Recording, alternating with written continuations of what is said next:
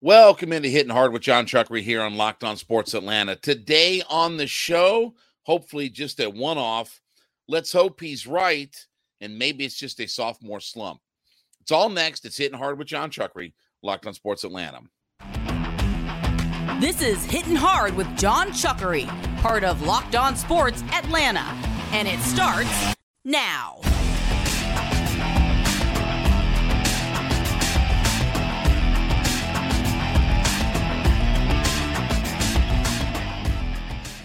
Hittin' Hard is part of the Locked On Podcast Network, your team every day. We ask you to subscribe or follow for free on YouTube or wherever you listen to your favorite podcasts. You can get the latest episodes of Hittin' Hard as soon as they become available. Check us out on the Sirius XM app as well, and follow me on my personal Twitter page at JMCH316. Well, it was not a good night at the ballpark for the Braves last night. They fall 8-6. Good old Freddie Freeman came back to Atlanta and hit a two-run homer. J.D. Martinez also with a couple of home runs. Some good offensive performances last night. Rosario had 2 hits and 3 RBI. He hit a 3-run homer last night. But one of the big stories from last night was just the fact that Charlie Morton did not pitch all that well. So 5 innings, 7 hits, 6 runs, all of them earned, 2 walks, 5 strikeouts, but the 2 home runs. And obviously, last year was a situation where the reason Charlie Morton had all of his struggles is that he gave up the most home runs that he had given up in his career. The home run ball really got to him last year. Now, this is the first time that he's given up 2 home runs in a game in any start this season. And it is interesting the way that May is kind of shaping up, and he'll get one more start in May. But in between, he's made 4 starts in May.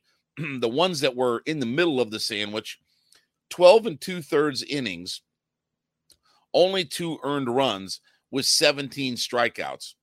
He's bookend that with his first and last start so far this month, 10 1/3 innings, 10 earned runs, and 11 strikeouts. But last night, again, as we said, the home run ball got to him. And look, hopefully that this is just a one-off, right? Like, hopefully that this is just that anomaly game.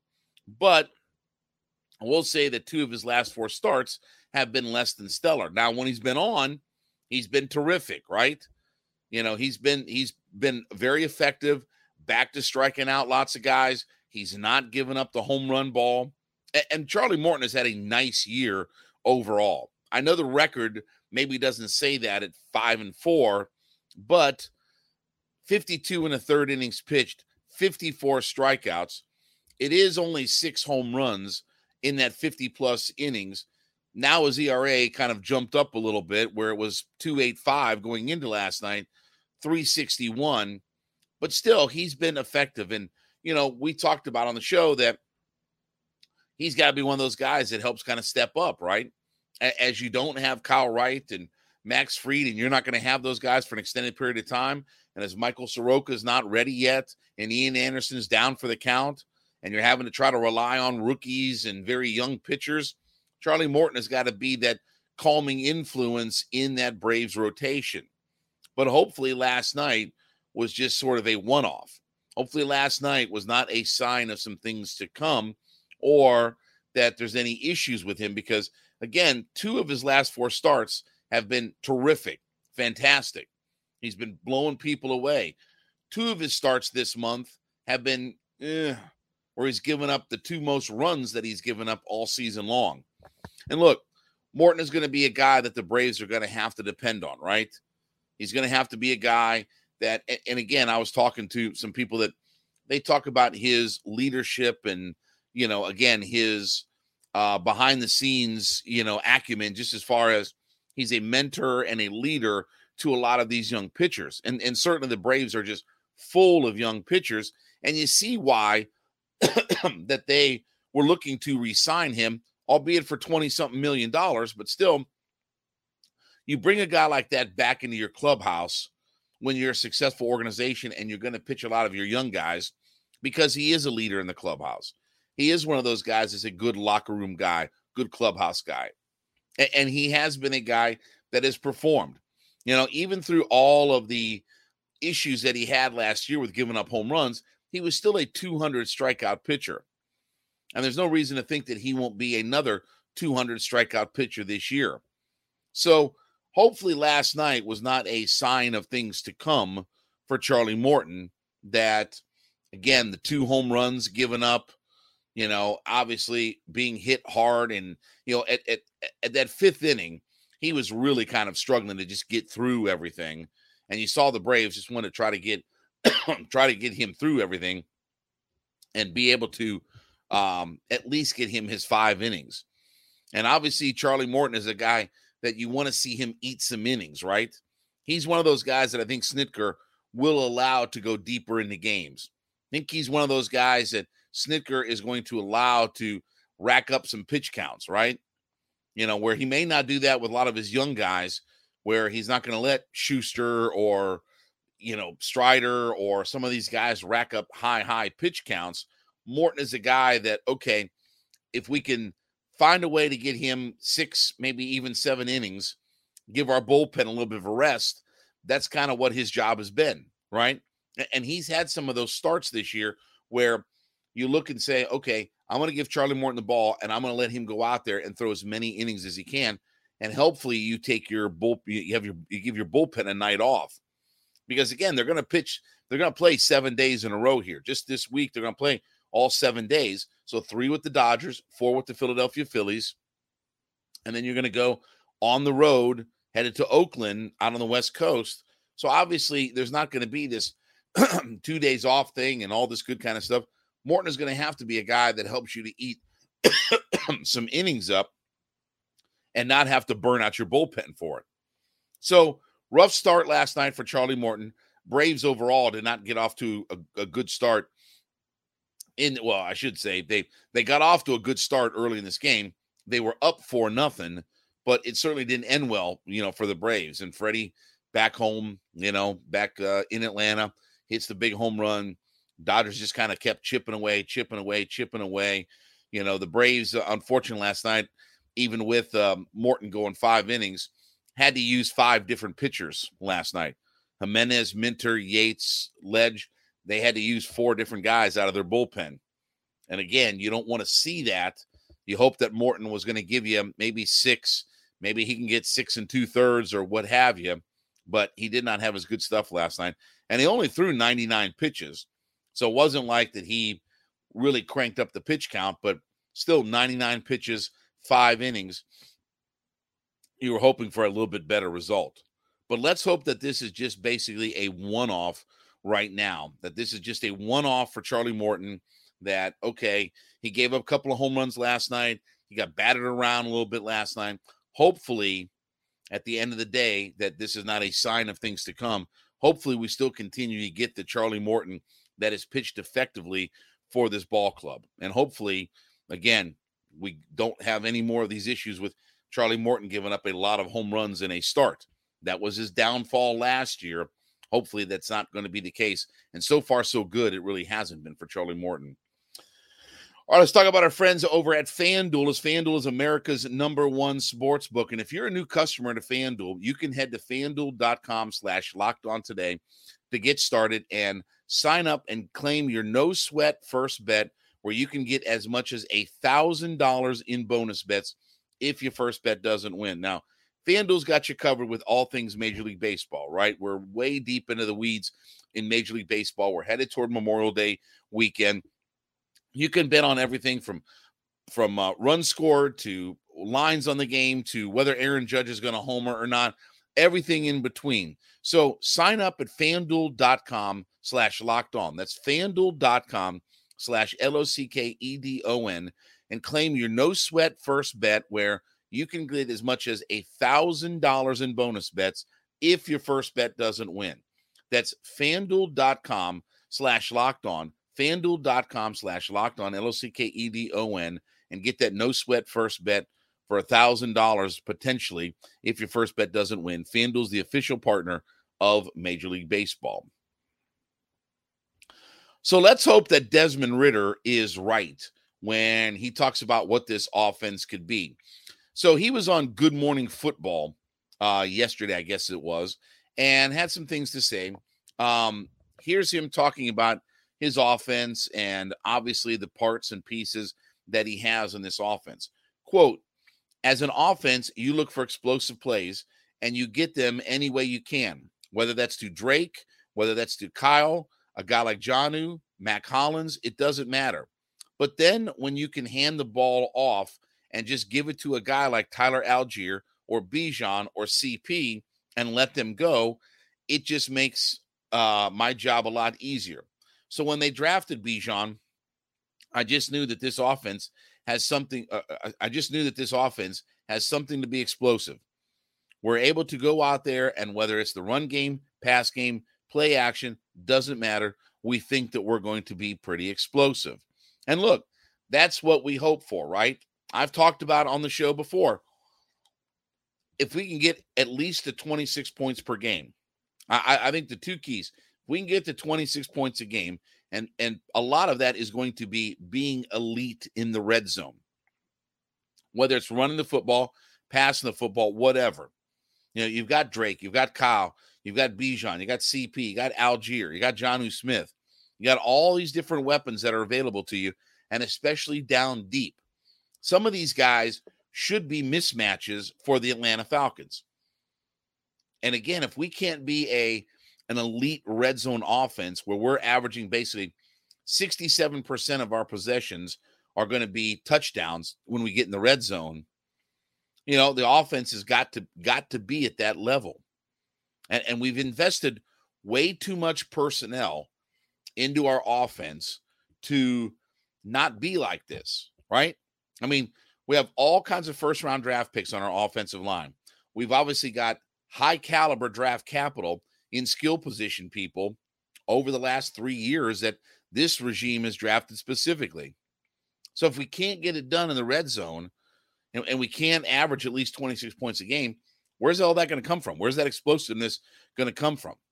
You know, again, I don't care what you do between the 20s.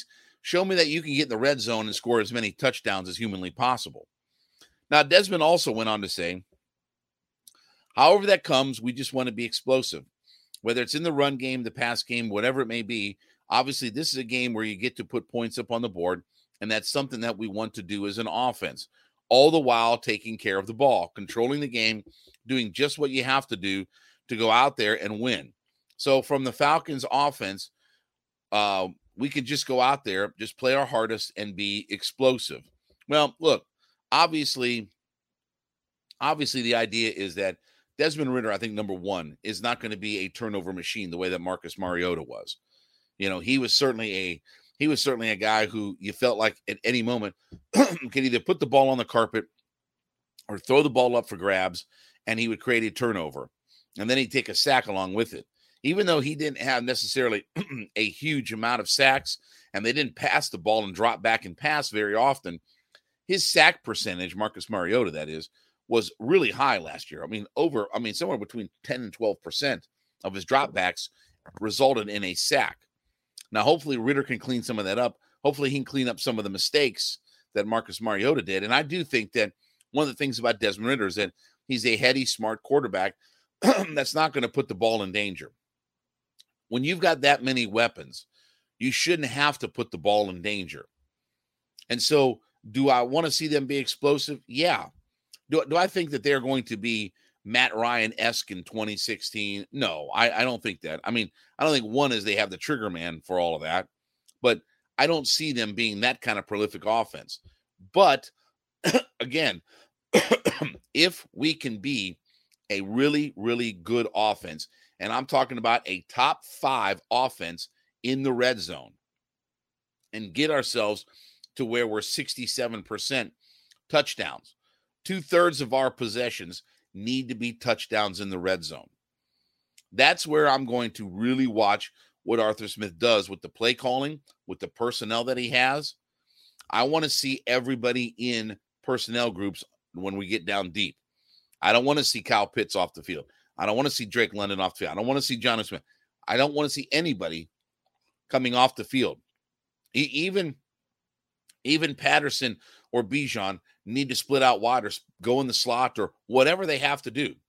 But I need all of my weapons on the field all the time when we get down in the red zone. There's no reason why with this offensive group of personnel that we should struggle in the red zone.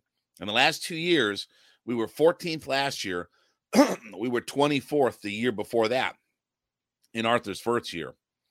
Well, now we've got all this high draft capital that we've invested in. We need to be that way. So I'm not even so much worried about explosive plays. Again, explosive plays, I think is 20-yard plays or more or whatever. I guess that's the technical definition for explosive plays in the NFL.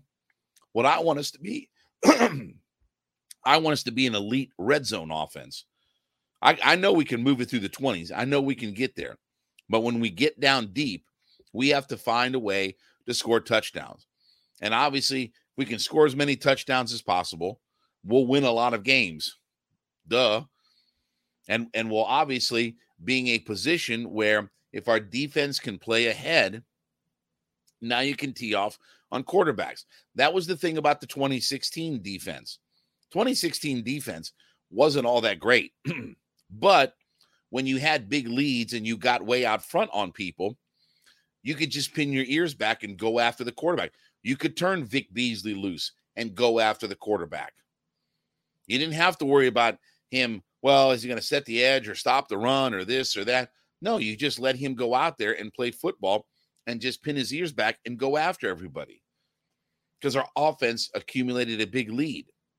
So while I don't think that the Falcons are going to be this 30-point per game offense, and I'm not worried about explosive plays and big chunk plays and all these different kinds of things, just help me be elite in the red zone, be an elite red zone team, 67%, score me 26 points a game, and everything else will fall into place. Everything else will get figured out from there, and they'll take care of it. And offensively, if you can get 26 points a game where you're up in that upper tier of really good offenses, and you can be 67% or above where you're an elite level red zone offense, everything will be fine. Desmond Ridder will be fine at that point. And I don't think he's going to be the turnover machine that Marcus Mariota was. So let's hope that he's right. Let's hope that we get the explosive plays, but let's hope that we're really good as far as being in the red zone. All right, as you make Hittin' Hard with John Chuckery your first listen, be sure to go in and whatever podcast platform that you're listening on, go into the comment section and leave us a note that you're an everyday listener. So we like to call them our everydayers. So we thank you so much for being a part of our ever-growing community as we're basically almost a little over a year now into this. We thank you so much for being a part of our audience and let us know that you're an everydayer, an everyday listener 5 days a week to the podcast, as we thank you so much. So maybe it's just sophomore slump for Michael Harris right now. So Harris has not had a hit in his last 6 games. And obviously there's been a lot of struggles for Michael Harris. He's batting 163 with a 242 on base percentage, a 244 slugging percentage, and only a 486 OPS for the year. Now, there is some things that are good in all this. I mean, he's only hit the 1 home run, but there are some good things that he's done. Number one is he hasn't let his poor performance at the plate affect his defense. He is still a guy who defensively has a plus WAR rating, wins above replacement rating. So he's not letting his offensive struggles affect what he does defensively. He's still a very, very good defensive outfielder. And again, it's the old joke in baseball that defense travels, right? So he's played really well in center field. Now, obviously, had the injuries and things like that earlier in the year, but he hasn't lost a step.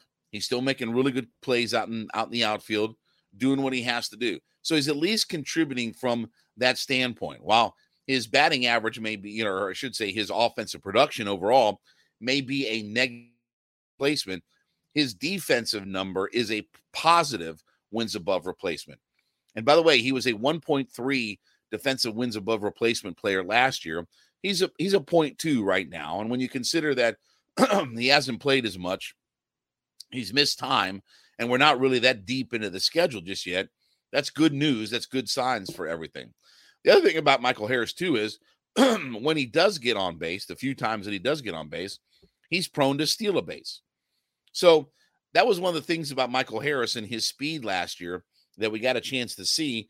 But Michael Harris still, even with all of his offensive struggles, where literally he's only had 14 hits on the year, he has stolen 4 bases. So when you figure that he's got 4 doubles and a homer out of his 14 hits, and he still stole 4 bases, that's a good thing. That's a good thing that when he gets on, he's trying to make some things happen. So even though he may not have the long ball production or, hitting lots of extra base hits and things like that, when he gets on, he's able to turn that single into a double and steal some bases for it. And obviously, look, Major League Baseball is seeing a real uptick, and I'm very happy about all this. They're seeing a real uptick in stolen base attempts more than anything. And they're also seeing a big uptick in successful stolen bases. So that's one of the good things about these rule changes and stuff like that, is that we're seeing the stolen base become more in vogue again. Ronnie's got 18 steals. The leader in baseball has got 24 steals. Can you imagine the baseball world with a guy that it's going to end up with 50 or 60 steals and maybe a couple of guys that are in the 50s? I don't know how long it's been since we've seen something like that. Because, even Ronnie was a guy who was leading the league at like 29 steals. The fact that we're getting back into the stolen base, mindset, and certainly teams are taking some chances on stolen bases, and they're really being successful at it. That's a real high percentage of, successful stolen base attempts. That's all good news. But the other thing that Michael Harris is doing well, and this was one of the things that if I did have any criticisms of him last year, was the fact that I didn't think he walked enough. That I didn't think that he had walked enough in his big league career. And look, the season he had last year, fantastic, right? Hit the 297, rookie of the year, did everything that you could ask out of him, right?